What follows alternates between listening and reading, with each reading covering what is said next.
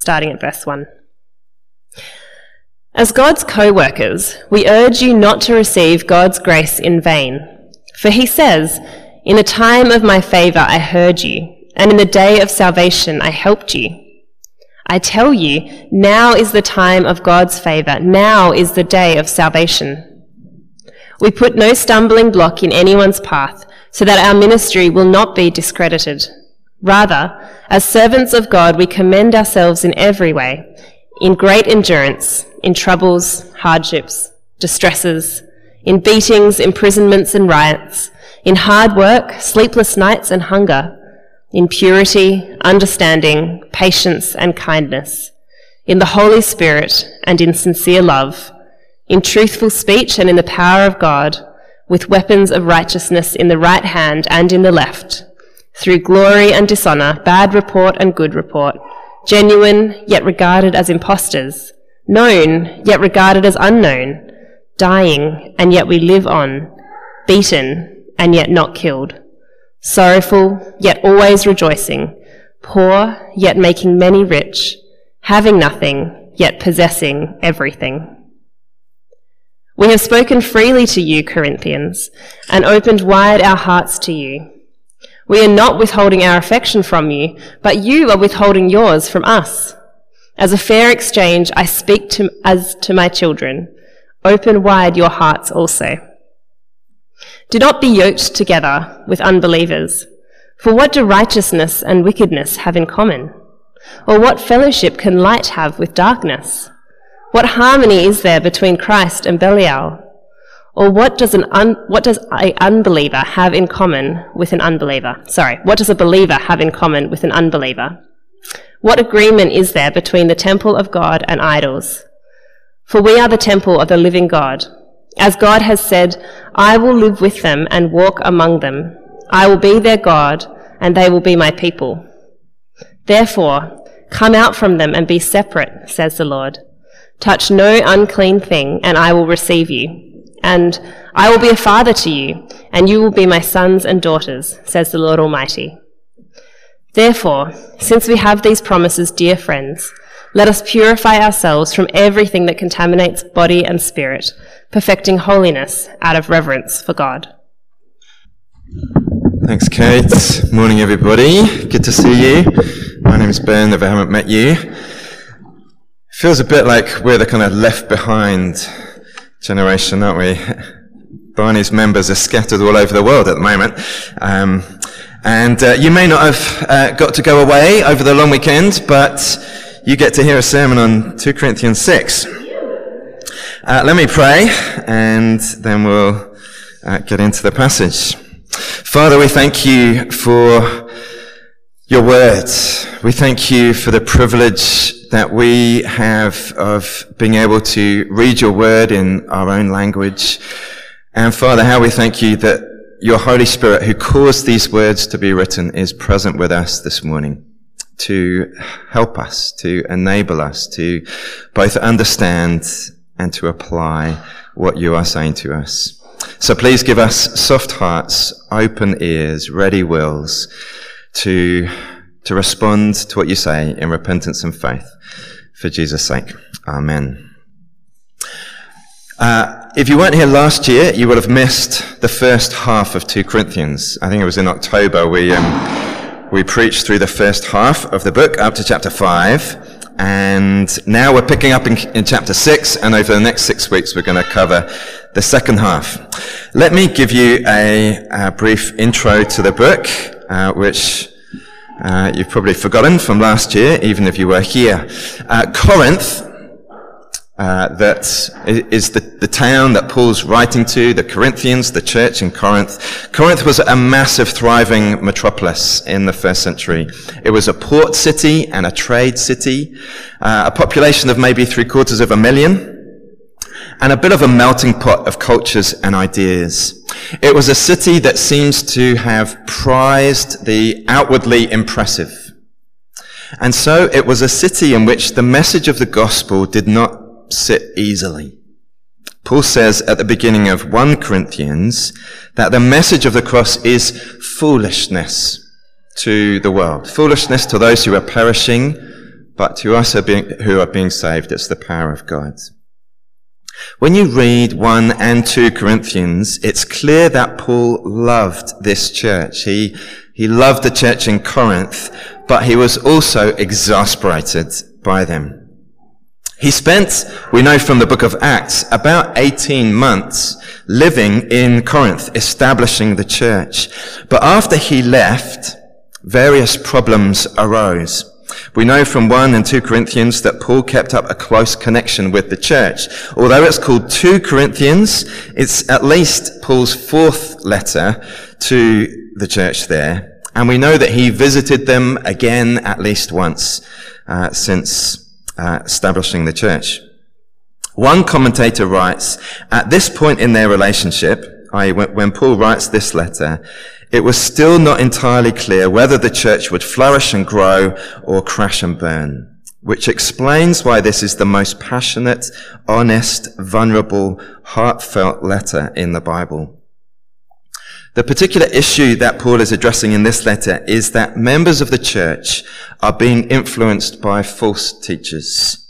Paul sarcastically calls them super apostles, people who were very charismatic and impressive and who taught that God's blessing was seen in outward success. Paul calls them peddlers of God's word, false apostles, deceitful workmen. And so in this letter, Paul is writing to the Corinthians to try and persuade them to stick with him and to stick with his gospel, the message of the cross. Paul knows that if they reject him, they'd be rejecting his message. If they reject his message, they'd be rejecting the Lord Jesus. They'd be rejecting God. And Paul is not going to sit quietly by and let that happen. 2 Corinthians is a passionate appeal to remain true to the gospel, true to the Lord Jesus. It contains a wonderful description of an authentic Christian life and ministry, a cross-shaped life. That's what you get particularly in chapters 3 to 5, but throughout the book. I don't know what passage is going to be preached on at the online dinner, the CMS dinner, but that theme of strong God working in our weakness, I wouldn't be surprised if he teaches from 2 Corinthians. Now in chapter 6, Paul makes his appeal. He's described his life, his ministry. He's described what an authentic cross-shaped life is like. Now he makes his appeal. It's make your mind up time for the Corinthians. Who are they going to side with? And you can see right at the middle of that passage the kind of heartfelt appeal. Verse 11, we have spoken freely to you, Corinthians. We've opened wide our hearts to you. We are not withholding our affection from you, but you are withholding yours from us. As a fair exchange, I speak as to my children, open wide your hearts also. For us today, the truth is, we're either moving toward God or we're moving away. There's no neutrality in the Christian life. We're either responding to God in repentance and faith or we're ignoring him and hardening our hearts to him. And so for us today, as every day, we face that choice of how we're going to respond. In this passage, Paul makes 3 appeals. Firstly, in verses 1 and 2, he says, respond to God's grace today. Respond to God's grace today. Let me read again from verse 1.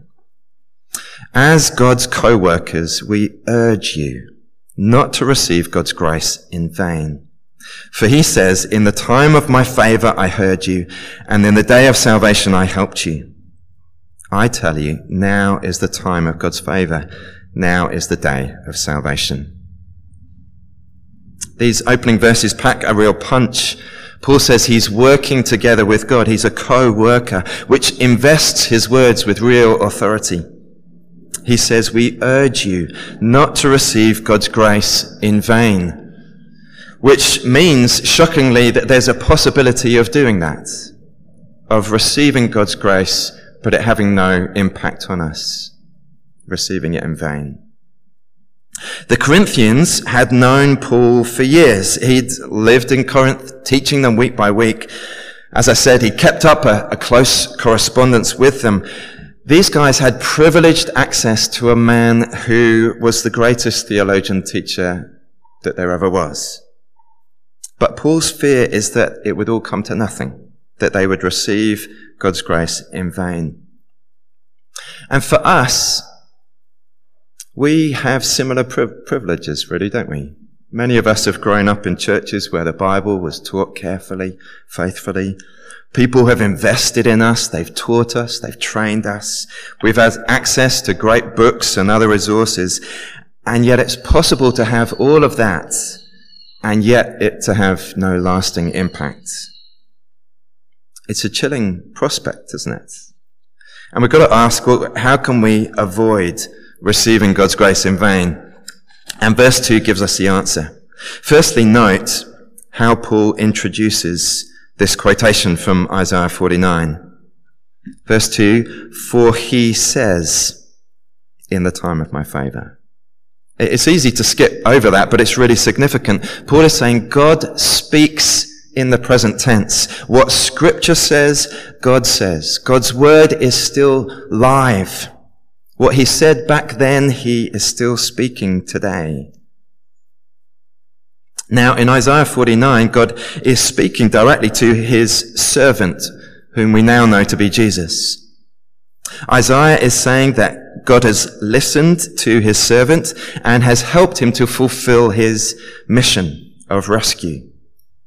The day of salvation was the day of the servant, Jesus, as he came and lived, died, and rose again to rescue us. But here, Paul is saying that the day of salvation continues. His own ministry is an extension of Jesus' ministry, and the Corinthians really need to listen and respond. He's saying that right now, today, is the best time to respond to God's grace. And if that was true then, it's also true today as we open up the Bible and hear God speaking to us in the present tense through his words, through the words of his apostles and prophets. This is the way to avoid receiving God's grace in vain, that we listen to God and respond on the spot. So let me ask you, is there anything that you know God has been addressing in your life and you've been putting off responding? It might be that he's calling you to put your faith in Christ. It might be he's calling you to confess and deal with a particular sin, fully confident, as we've been reminded, that all our sins are forgiven in Christ. It might be that he's calling you to initiate a difficult conversation. Whatever it is, today is the day to respond. Don't put it off. The second appeal that Paul makes comes in verses 3 to 10, and he calls us to embrace a genuine gospel-shaped life. Verses 3 to 10 are a description of Paul's life and ministry.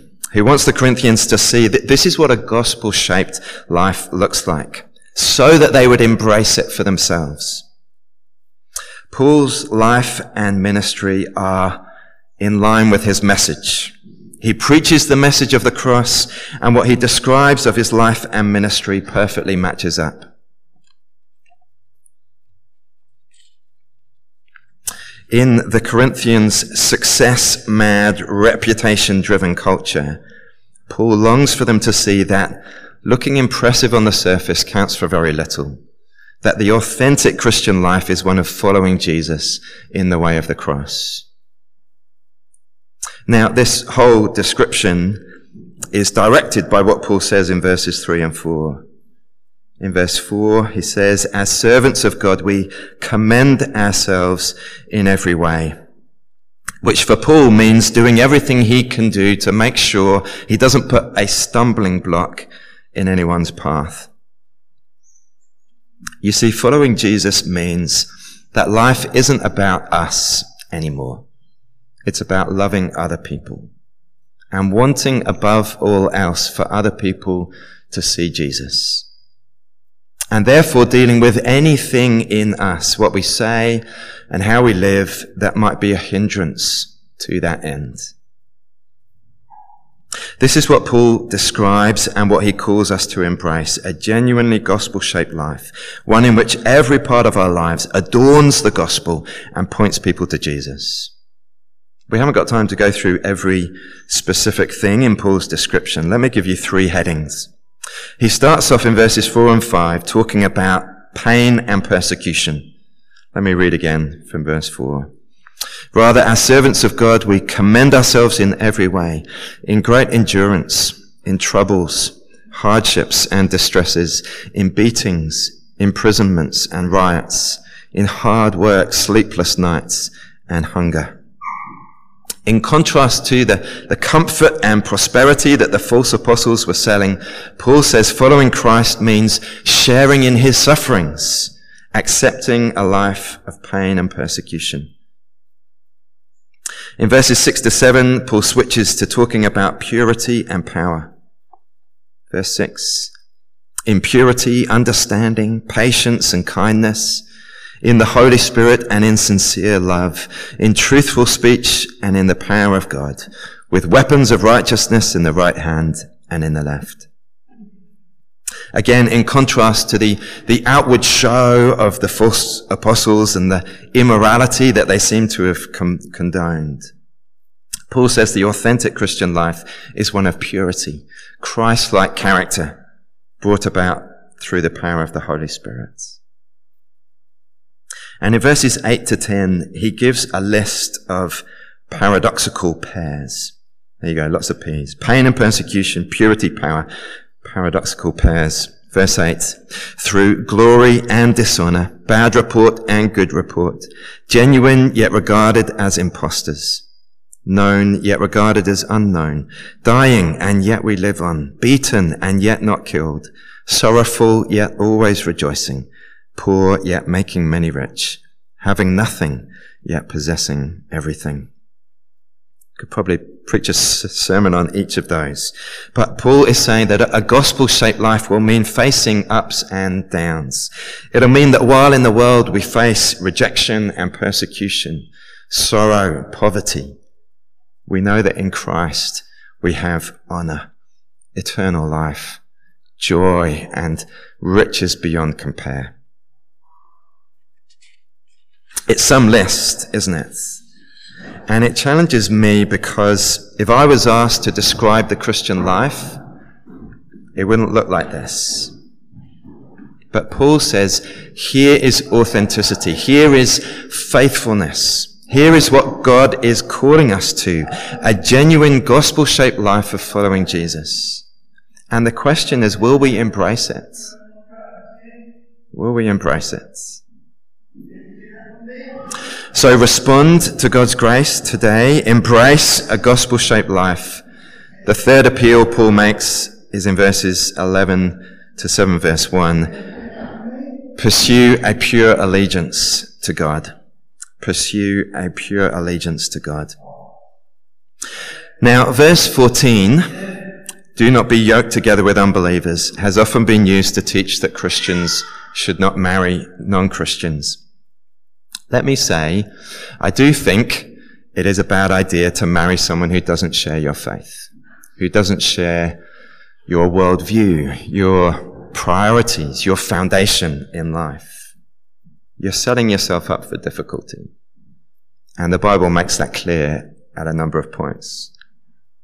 Let me also say, if you're married to someone who is not a Christian, or you're married to someone of whom you do not share their Christian faith, your marriage is a genuine marriage to be protected, valued, and invested in. All of that said, I don't believe that 2 Corinthians 6:14 is primarily about marriage. Similarly, verse 16, we are the temple of the living God, is often used to teach that we should avoid smoking and junk food and should do some regular exercise. Let me say, I do think it's a good idea to look after our physical health and our bodies. However, I don't believe 2 Corinthians 6:16 is primarily talking about going on a keto diet, taking up yoga.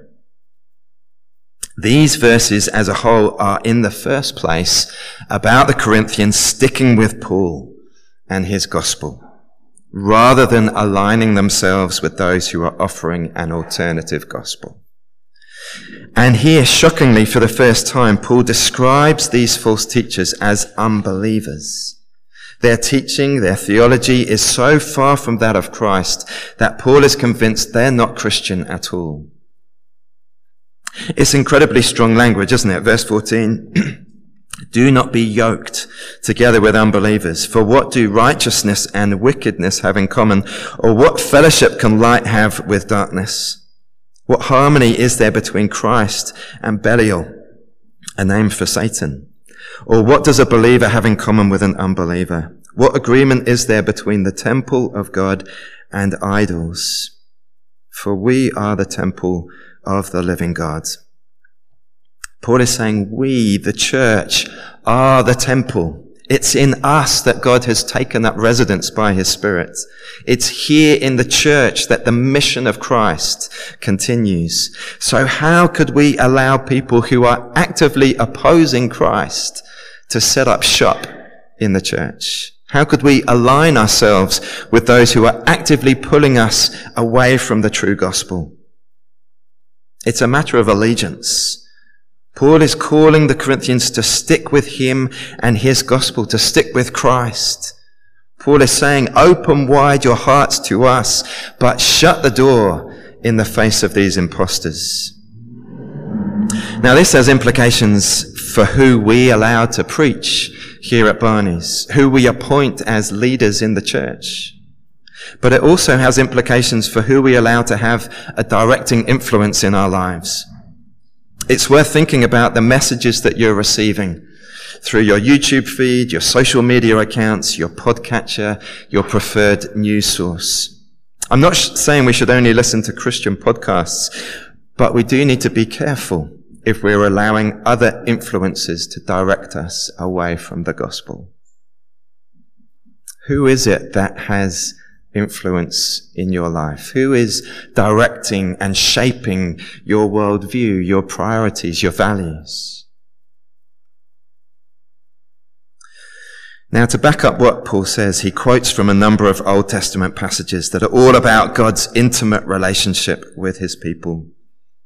So verse 16, as God has said, I will live with them and walk among them, and I will be their God, and they will be my people. To side with these false teachers, Paul says, is to walk away from the gospel. It would be to reject God, which is why Paul continues in verse 17, therefore come out from them and be separate, says the Lord. Touch no unclean thing, and I will receive you. I will be a father to you, and you will be my sons and daughters, says the Lord Almighty. God is calling his people to purity, to a pure allegiance to him. That last quotation is taken from 2 Samuel 7, which is one of the key Old Testament passages pointing to Jesus the Messiah. And by applying it to us, Paul is saying that we share in the sonship of the Messiah. We were thinking about sonship last week. Through faith in Jesus, we have all the privileges of being sons, children of God. And Paul's point is, how could we give all of that up for some outwardly impressive but ultimately empty philosophy? God offers himself to us in the gospel. He offers to make his home with us, to be our God, to make us his children. Therefore, Paul concludes in 7 verse 1, since we have these promises, dear friends, let us purify ourselves from everything that contaminates body and spirit, perfecting holiness out of reverence for God. Having these gospel promises, these great and precious promises, should motivate us to a pure devotion and allegiance to God, to commit ourselves to a gospel-shaped life of following Jesus. So 3 appeals. Respond to God's grace today. Embrace a genuine gospel-shaped life and pursue a pure allegiance to God. Friends, this isn't a game. God himself is speaking to us in his word. He's calling us to follow his Son, the Lord Jesus, who died and rose again for us. In the light of all he's done for us, all he is doing for us, in the light of his great and precious promises to us, let us purify ourselves from everything that contaminates, perfecting holiness out of reverence for God.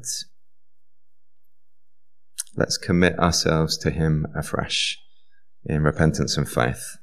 Let's pray.